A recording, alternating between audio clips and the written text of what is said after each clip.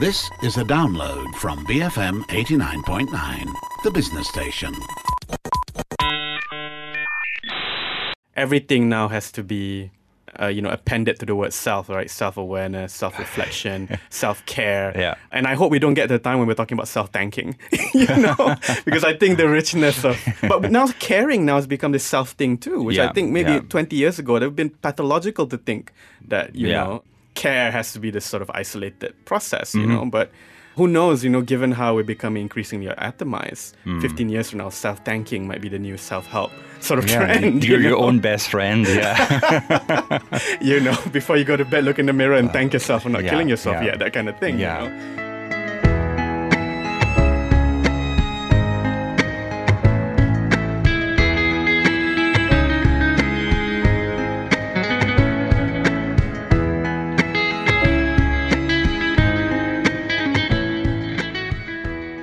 BFM 89.9, you're listening to Night School, the show that explores concepts, theories, and society. I'm Ahmad Fuad Rahmat, joined this week on his first solo appearance by Sandy Clark. Welcome back, man. Thanks for having me. I'm grateful to be here. Which actually is a good segue into our topic this week, which is the Buddhist notion of gratefulness. But first things first, though, since we've had you here for a few times, why don't we get to know you a bit more? Now, first of all, are you a Buddhist? That's a terrifying question. Am I a Buddhist? I thought I was until I read a biography by a Buddhist monk on great Buddhist meditation master, a guy called Ajahn Mun. And he said that you're not really a Buddhist until you're fully practicing all the sort of concepts of Buddhism. Yeah. So it kind of took me down a peg. I thought because I was eating, minimal meat and sort of meditating once a week, then that was enough, but apparently not. So, right. But I try my best, yeah. But those are a lot of concepts to master, right? It's over 2,000 year tradition. Yes. I mean, is it even possible then? Is anybody That's ever a question, Buddhist, right? Yeah, exactly. Yeah. Yeah. But you did spend time at was it a monastery? What's the term? Is it called a monastery? I've spent the accumulated amount of 6 months worth of stays in monasteries, and I almost ordained as a Buddhist monk as well. So, but you can only eat once a day, so that was it. Deal breaker for me. But on a serious note, what eventually, deterred you? I think it was the realization that I wasn't mentally prepared. I think some people, and I heard stories about other novice monks who went into the monastery thinking it was going to be an enlightening experience within the first week, yada, yada, yada. And to realize that, even when I was living in the monastery during my short spells, maybe 1 month at a time, I realized just how challenging it is. It's not an easy life at all. But what makes it so challenging? Other than the 1 meal a day thing?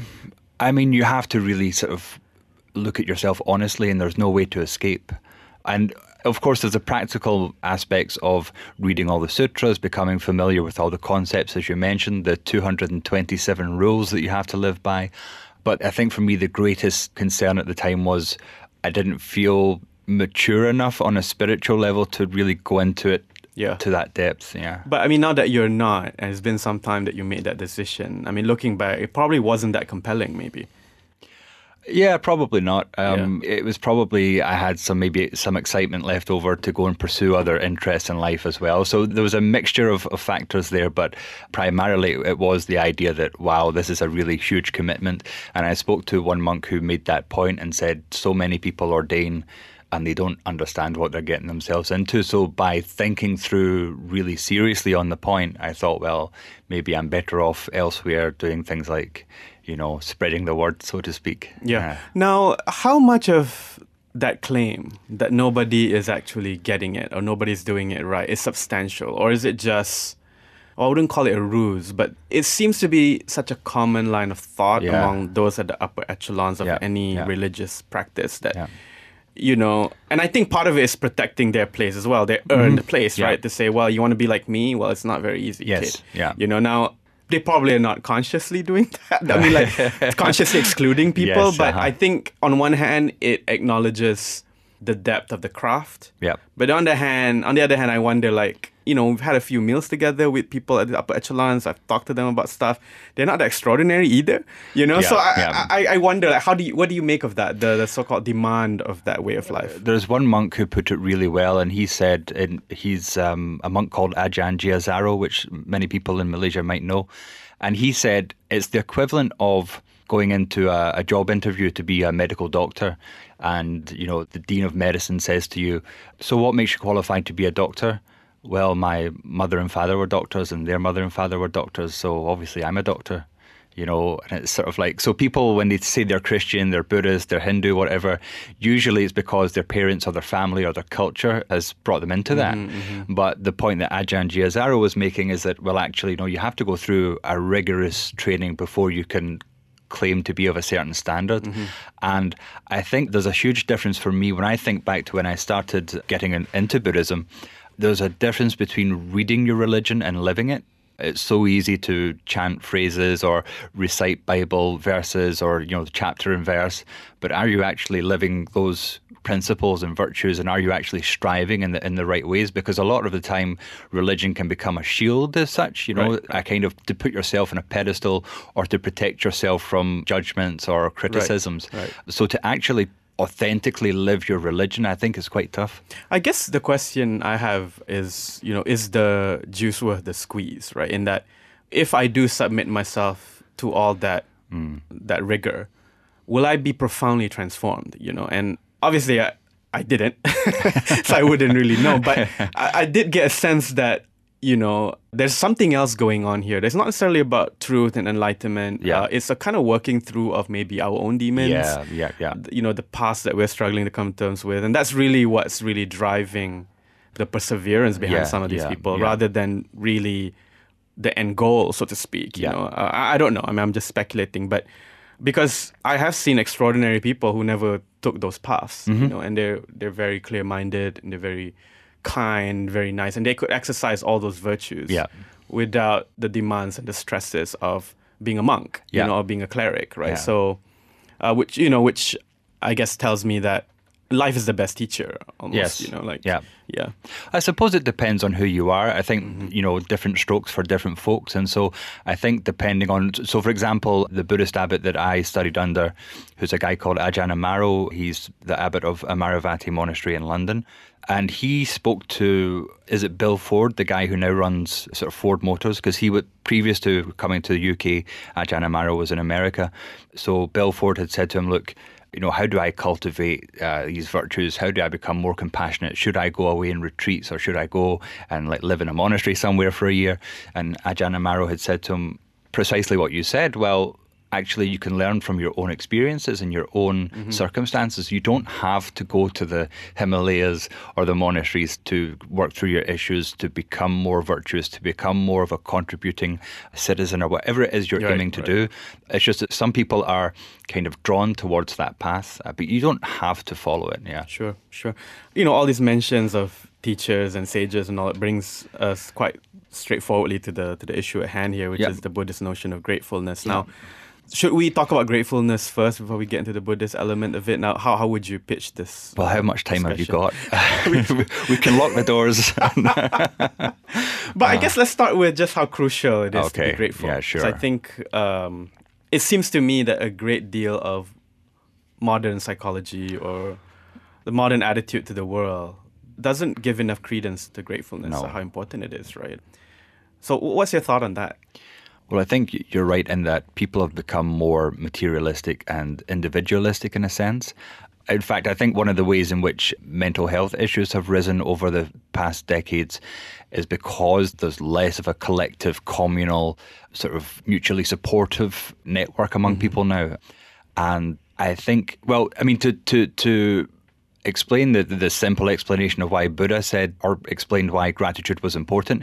And he said it was just simply the mark of civilization. It's what keeps societies basically running. And I think it's such an underrated virtue, and we don't recognize the benefits of gratitude. We think that it's just a matter of, you know, feeling grateful and then leaving it there without any thought for what it actually does for us and for other people. And so I think it's a massively underrated quality. So what does it do? What does it do? Well, So to sort of mix up what the Buddhist perspective has taught with modern research, I mean, gratitude, first of all, helps you to enrich your relationships.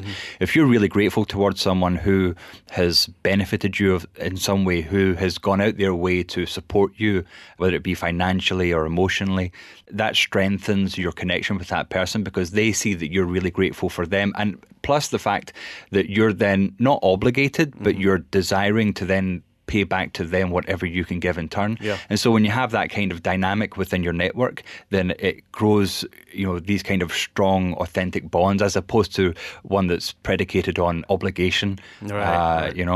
It also can increase your self-esteem because I think some research has suggested that people who are less grateful than others tend to focus more on resentment, envy, those kind of emotions. Whereas when you're grateful for what you have instead of what you wish you could have, then you stop focusing on your negative emotions. It's more positive. So you become more pro-social. Actually, there's been some research to suggest that more grateful people sleep better. Yeah, So it's better for your physical, psychological health. And it helps you to cut down on rumination. How can I be better in my life? Where am I going wrong? So you focus on all the good stuff that you have in life. And because of that, I mean, the Buddhist perspective is that when you focus on gratitude and that helps to cultivate these kind of positive emotions, then you're more likely to cultivate the circumstances that leads to the stuff that you want rather than to kind of, it's sort of, I suppose, parallel to the idea of law of attraction. It's that idea that if you focus on what you don't want, then you're not going to get it, But if you kind of open yourself up and, the idea is that you open yourself up to more opportunities by being grateful and by being thankful. Sure. I think that's a good way to explain what happens, right, when we do give thanks and when we do express thanks. But I'm actually also curious about how it works as a frame of mind or a way of living and relating, where I find it awkward too when there's too much thanking. You know what I mean? You open a door and then there's, imagine that sort of, I can't remember the film, but there was this film where I think they were making fun of Canadians or something. And then every single nice gesture is accompanied by this overture of thanks, right? That would be awkward too, right? And I think the sort of healthier ways I've seen gratefulness demonstrated is the sense of context that it's aware of, right? In a sense where if I'm really tight with somebody, like a close friend, right? The gratefulness is already woven into the dynamic, right? Where there's no need for aligning anything, right? So if he or she does something for me, I do something back to him or her, it's already presumed that thankfulness is already operating, right? Whereas I think there is also a place for the more ceremonial forms of thanking, right? Which maybe the Raya Haji that Muslims just celebrated a few days ago is meant to emphasize, right? That, okay, there's a personal dimension to it, but it's also these things we need to do just to remind everybody the need to be thankful. Right? So how does one transition then? You know what I mean? From the kind of active consciousness of the need to declare thanks and just sort of assuming that it's already in your bones almost, maybe this is what Buddha was experiencing. Yeah, maybe. He was just always already in that state of mind, maybe that's years of seminary will lead you to that. But yeah, I mean, talk to us about that. Yeah. I mean, I think, you're right. You have that idea of thanking everyone for everything. It's like, thank you for holding the door open for me. Thank you for walking through the door for me to give you. Thank you for not killing me today. Yeah. Thank you for spitting in my face, right? It gets very neurotic at that point. I mean, I think the key is authenticity. It's like apologizing. If you just throw out I'm sorry for whatever, but you don't really feel it, then it doesn't have any value. It's only really superficial. And so to experience gratitude in the level you're talking about between friends, but it needs to be a kind of conscious, active sort of virtue in a sense, because if you're friends with someone, if you're quite tight with someone, you might start to take that for granted. So you're doing the thing for your friend because, they did something for you. That's more that kind of appreciation rather than gratitude, which is a kind of deeper sense of recognition that someone has gone out their way to help you. Yeah. And I think this is where the difference is, right, between thanking and gratitude, right? Gratitude being a sense of the world almost, right? You are really at peace with what you have, right? Which is not, like you said, modern society tells us that we never have enough, right? And gratitude is actually very radical when you think about it, the sense that, I'm actually enough, what I have is enough, and I can desire without that sort of frantic panic that modern society sort of pushes you to. Sure. Right? And let's end on that distinction so that we can unpack it further in the second part of the show, where we are with Sandy Clark to talk to us about what Buddhists might have to say about thankfulness and gratitude, or Buddha, or the Buddhist sort of tradition. And I'm Ahmad Fuad Rahmat on Night School on BFM 89.9, the business station. BFM 89.9, you're listening to me, Ahmad Fuad Rahmat, with regular friend of the show, Sandy Clark, to talk about gratefulness and the Buddhist conceptions of it. In the first part of the show, we got to know a bit about our guests and distinguish two, expressions of gratitude, which might be, the commonplace, mundane forms of thanking that we partake in or we receive on a day-to-day basis. But of course, gratitude in a state of mind more broadly, right? I guess one of the concerns that informed my understanding of this topic is that there's a way in which gratitude could be misconstrued as a form of defeatism, right?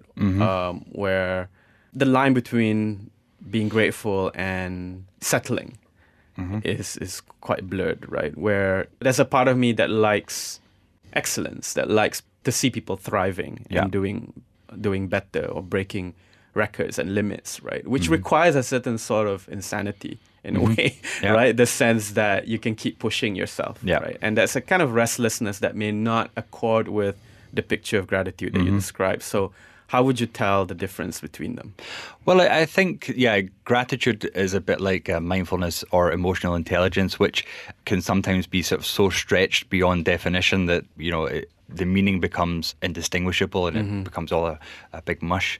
But for example, so you take someone like Michael Phelps, the swimmer who won, I think it was 23 gold medals in the Olympics or some insane achievement like that. And at 23 or something, very young. It was insane. So when we have gratitude, it's not so much that we necessarily need to settle for what we have, but the idea behind gratitude is that you are so thankful for the opportunities that you have, that the skills that you have, the capacities that you have, the people that you have, that you can build on that. But it's just maintaining that sense of, I'm not doing this alone.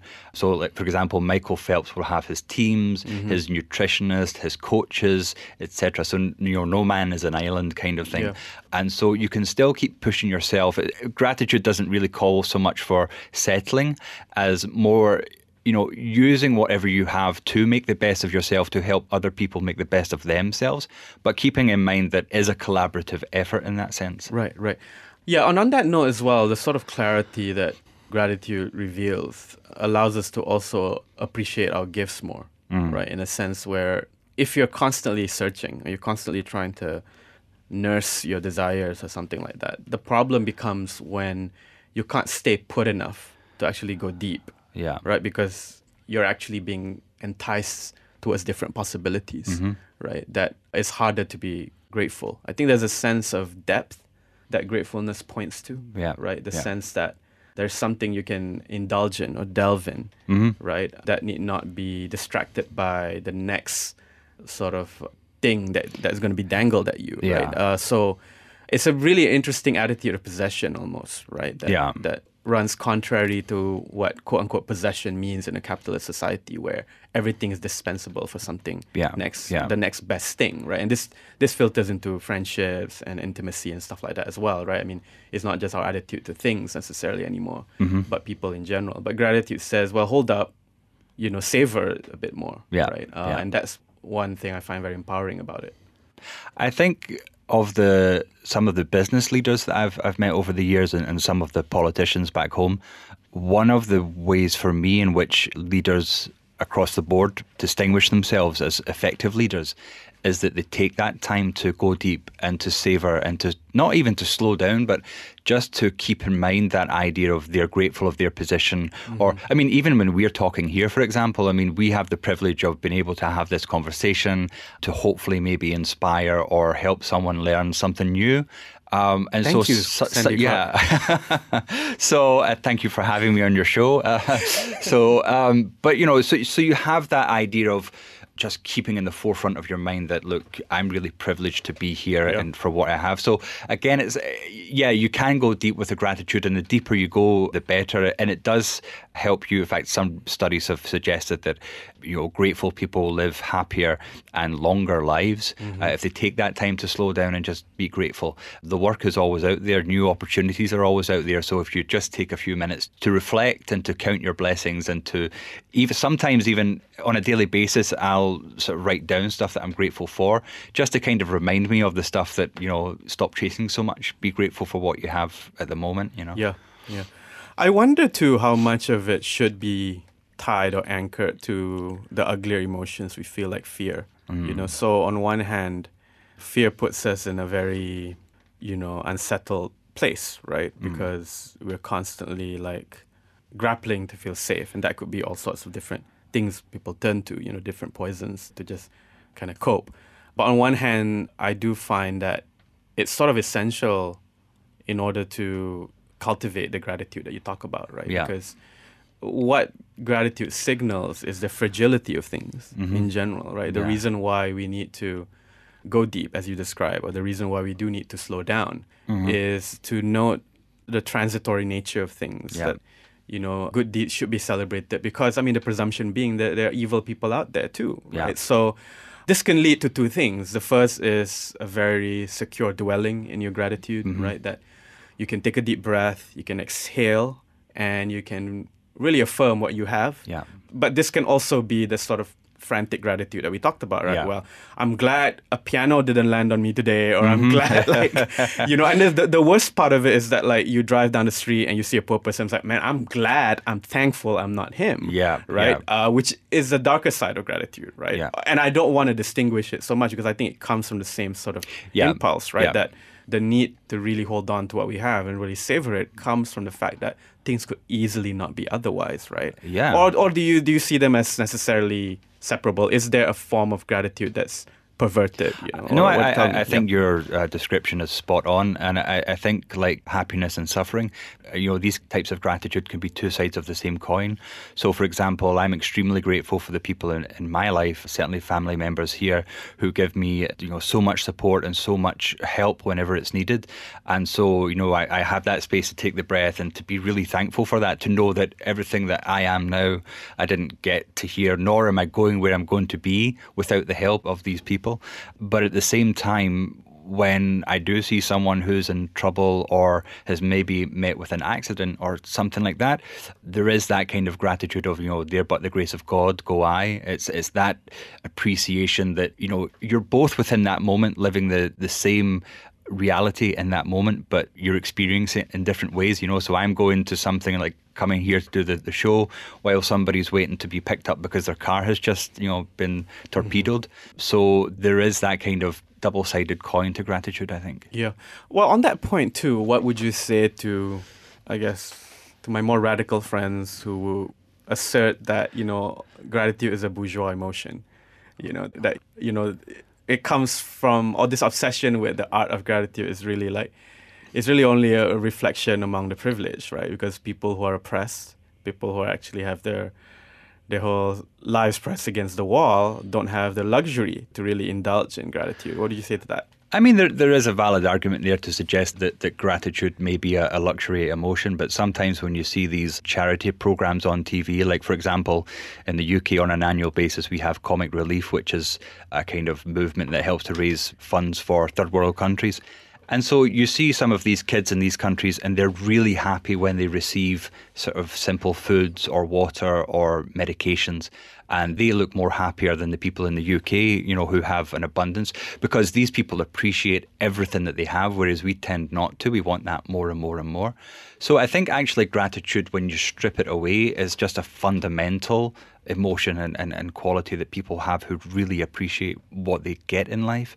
So I don't think it's so much a bourgeois emotion. I think there can be instances where people you know, you see the Instagram posts of, you know, someone posting a yogurt bowl on Instagram or something, and it's like, oh, I'm so grateful for the sunshine this morning and the great balcony view, and my life is so blessed. Yeah, things like that are kind of, you know, taking it to decadence.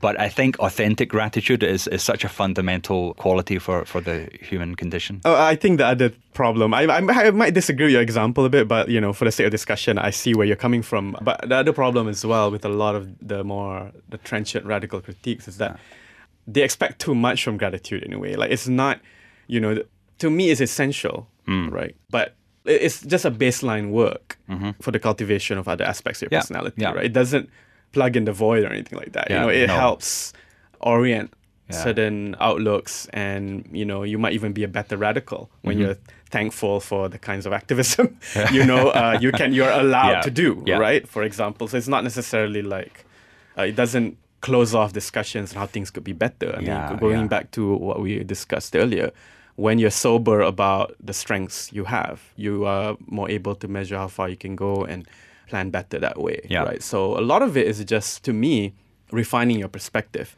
in such a way that you can see better and therefore make better decisions. I also find that it's very important to show thanks. And this is not necessarily something that comes naturally to people, because you got to be vulnerable. The person that you want to show thanks to has his or her own preference and, you know, how to receive thanks and stuff like that. So again, this comes back to maybe contextual literacy or emotional awareness. But I think it's worthwhile cultivating that skill. And this is where a lot of the social rituals, right, around thankfulness is actually very helpful, because it brings people together and actually tells people, look, it's okay. You know, I hate that this has become a phrase too, but it's okay to show thanks, right? I mean, I don't know when it didn't become okay, but nowadays it's like, it's okay not to feel okay, it's okay to show emotions, become a thing now. But anyway, let's just frame it in these terms, right? It shouldn't be that awkward for you to actually look at somebody in the eye and just, you know, hold their hand or not and show thanks, right? But for a lot of people, that comes as awkward, or that comes as like weird or whatever, you know. And I get people like that sometimes WhatsApping me. It's like, I'm just in the middle of the day now thinking of you. I just really want to let you know I'm very thankful for our friendship. Even me, I find that weird. It's like, hey, what happened? You know, are you okay? Which bot Who stole your phone? So, but then I kind of put my defenses down a bit and go, actually, this is very sweet. Let me just, you know, soak in it. There's a great story about the Dalai Lama who was receiving some well-wishers at a talk that he was giving. And of course, people were furnishing him with all sorts of kind of gifts. And this old woman came, she was very poor, and handed him, I think it was a skirt. It was a skirt that she'd made, handmade. And she gave it to him. It was the only sort of valuable possession that she had to give. And someone kind of criticised him and said, look, you've got all these gifts. Why are you taking this, you know, valuable thing from this old lady? Clearly she needs it more than you. And so the Dalai Lama said, it's not that I need to receive the gift, it's that she needs to give.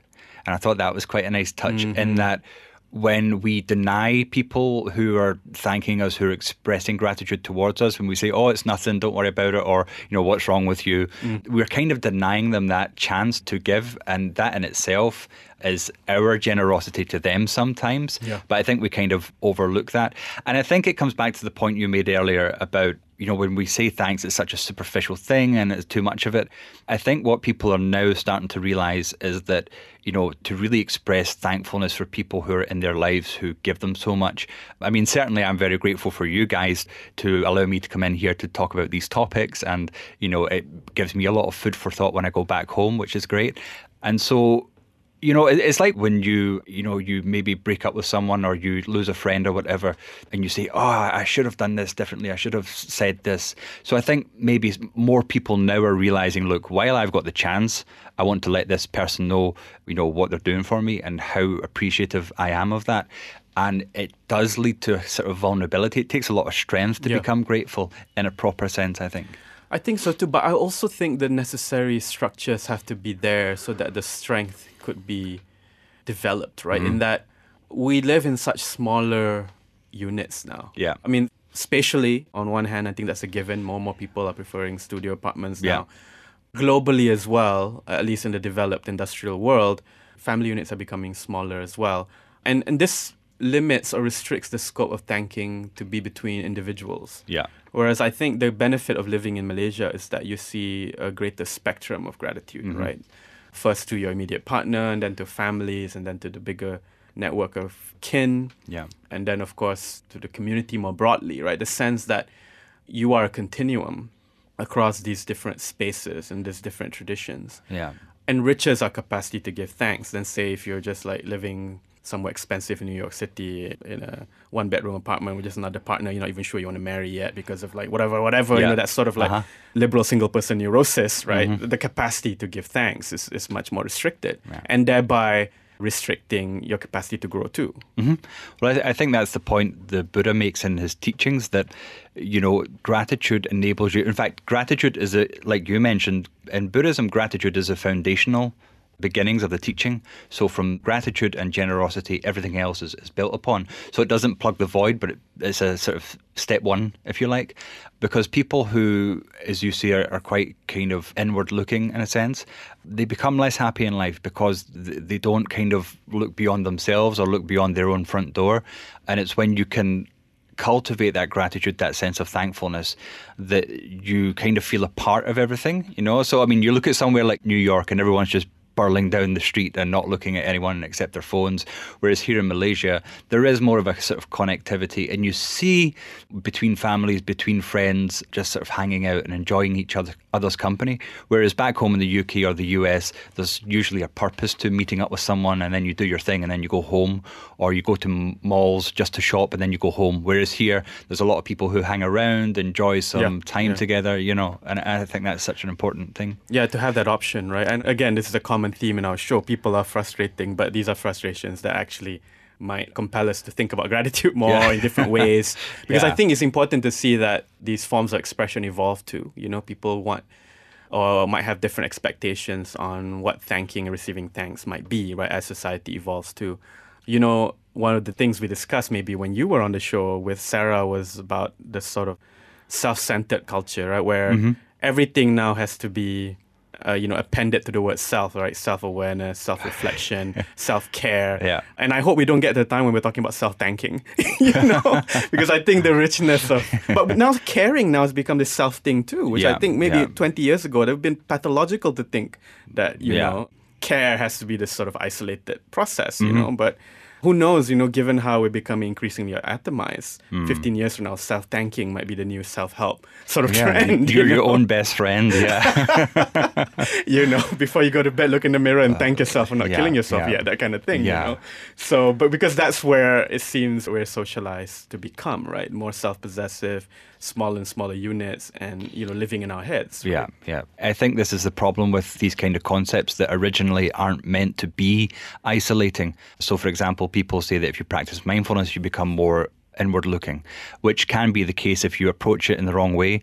Self-care, I think, is more about taking that time to slow down, taking that time to come out from the hustle. Yeah. But anyway, go on. Yeah, but no, but I think some people will have that idea of self-care being a selfish thing, you know, because it is sometimes so misapplied or so misunderstood. So I think your point is quite right. But I think it's how you approach these things, especially with gratitude. It's what you give to it that you get back out. But also that you can see, it's a bit like the analogy is that, you know, you put your own oxygen mask on in the plane before you help someone else put theirs on. So it's that idea that if you're burning out, you can't be of service to anybody else. So that idea of self-care or mindfulness, for example. So you do mindfulness meditation, you become a kinder person, you become more focused, you become calmer. So therefore you become more agreeable to other people, more beneficial to other people. You become more pro-social. So the kind of looking after yourself first, but in order to then pay it back or pay it forward, whereas some people just kind of keep it in, you know, and I think that's a distinction between the two approaches. Yeah, point taken too. And I think the giving out thing is a very crucial component, right? Yeah. What is this out that we want to give to, right? What's the world that we have to face? And if the world is such that the individual is always sovereign, then the limits of giving are quite substantial too, right? I mean,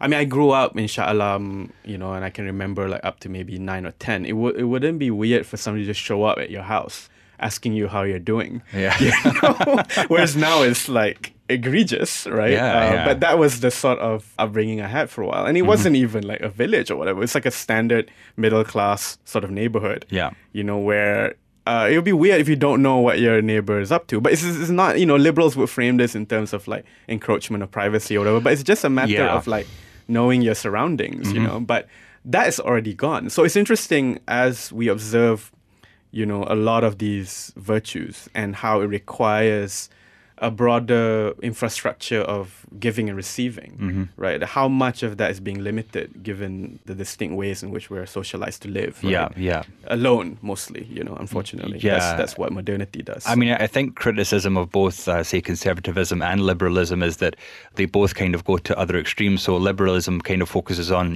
let's do everything and make everything permissible, whereas conservatives are more kind of let's draw boundaries at every single thing and it's all about the individual. Right. But as you say, that kind of idea restricts or limits the idea of giving.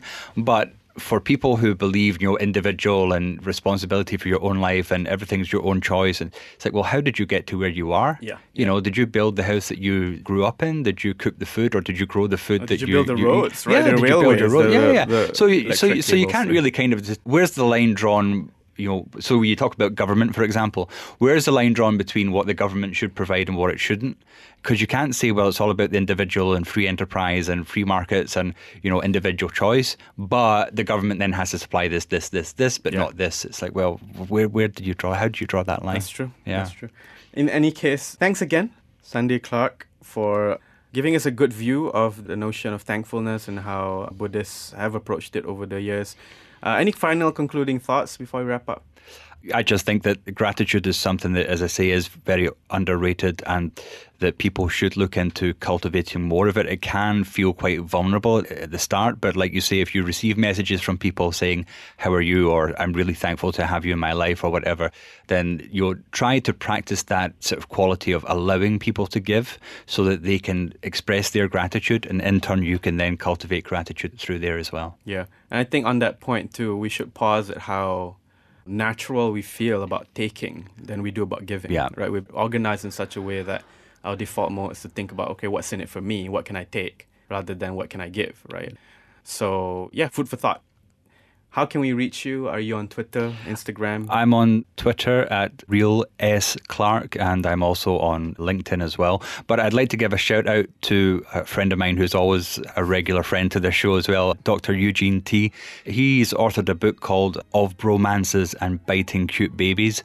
It's co-authored with Dr. Choi Si Ling, and it gives a great insight into joy, happiness, gratitude, and other emotional questions that you might have. So that's in bookstores now if people want to look out for that. Wonderful. Thank you so much, Sandy. You can also email the show, bfmnightschool@gmail.com. Look us up on Facebook at BFM Night School as well. Download our app at the Apple App Store. Once again, I'm Ahmad Fuad Rahmat, joined this week by Sandy Clark, and this is Night School on BFM 89.9, the business station.